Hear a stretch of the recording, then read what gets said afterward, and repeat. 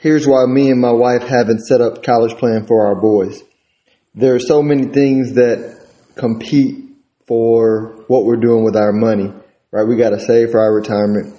We need to pay off our student loans, car loans, and mortgage. I'm investing a lot in the business that I own.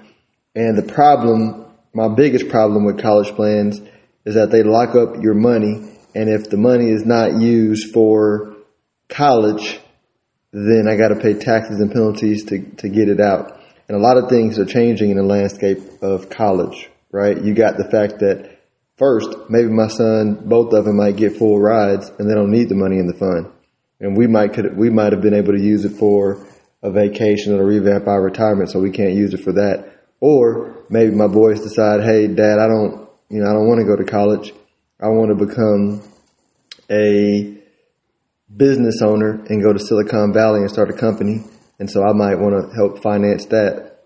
There's a lot of things that I don't know is going to happen in the future, and I don't want to have my money locked up. I want to keep it very flexible. So we've chose to focus instead on if we can get the home paid off, or not even if, when we get the home paid off, get our mortgage, get our car loans paid off, get our student loans paid off.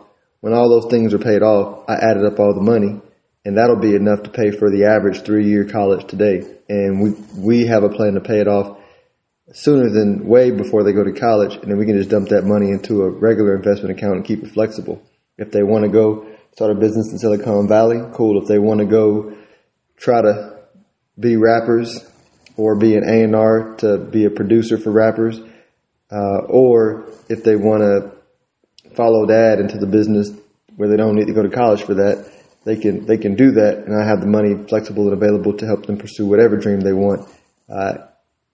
Or they don't need it at all, and we just invest it for our own retirement. So it's a lot of things that you can do if you keep your money flexible, and I like flexibility. I don't like keeping my money locked up. So that's just me, just my thoughts. You need to seek your own investment counsel before making any decisions, because investing involves risk and you can lose money, and this is just for educational, informational purposes. Hope this helps somebody. Y'all enjoy y'all's day.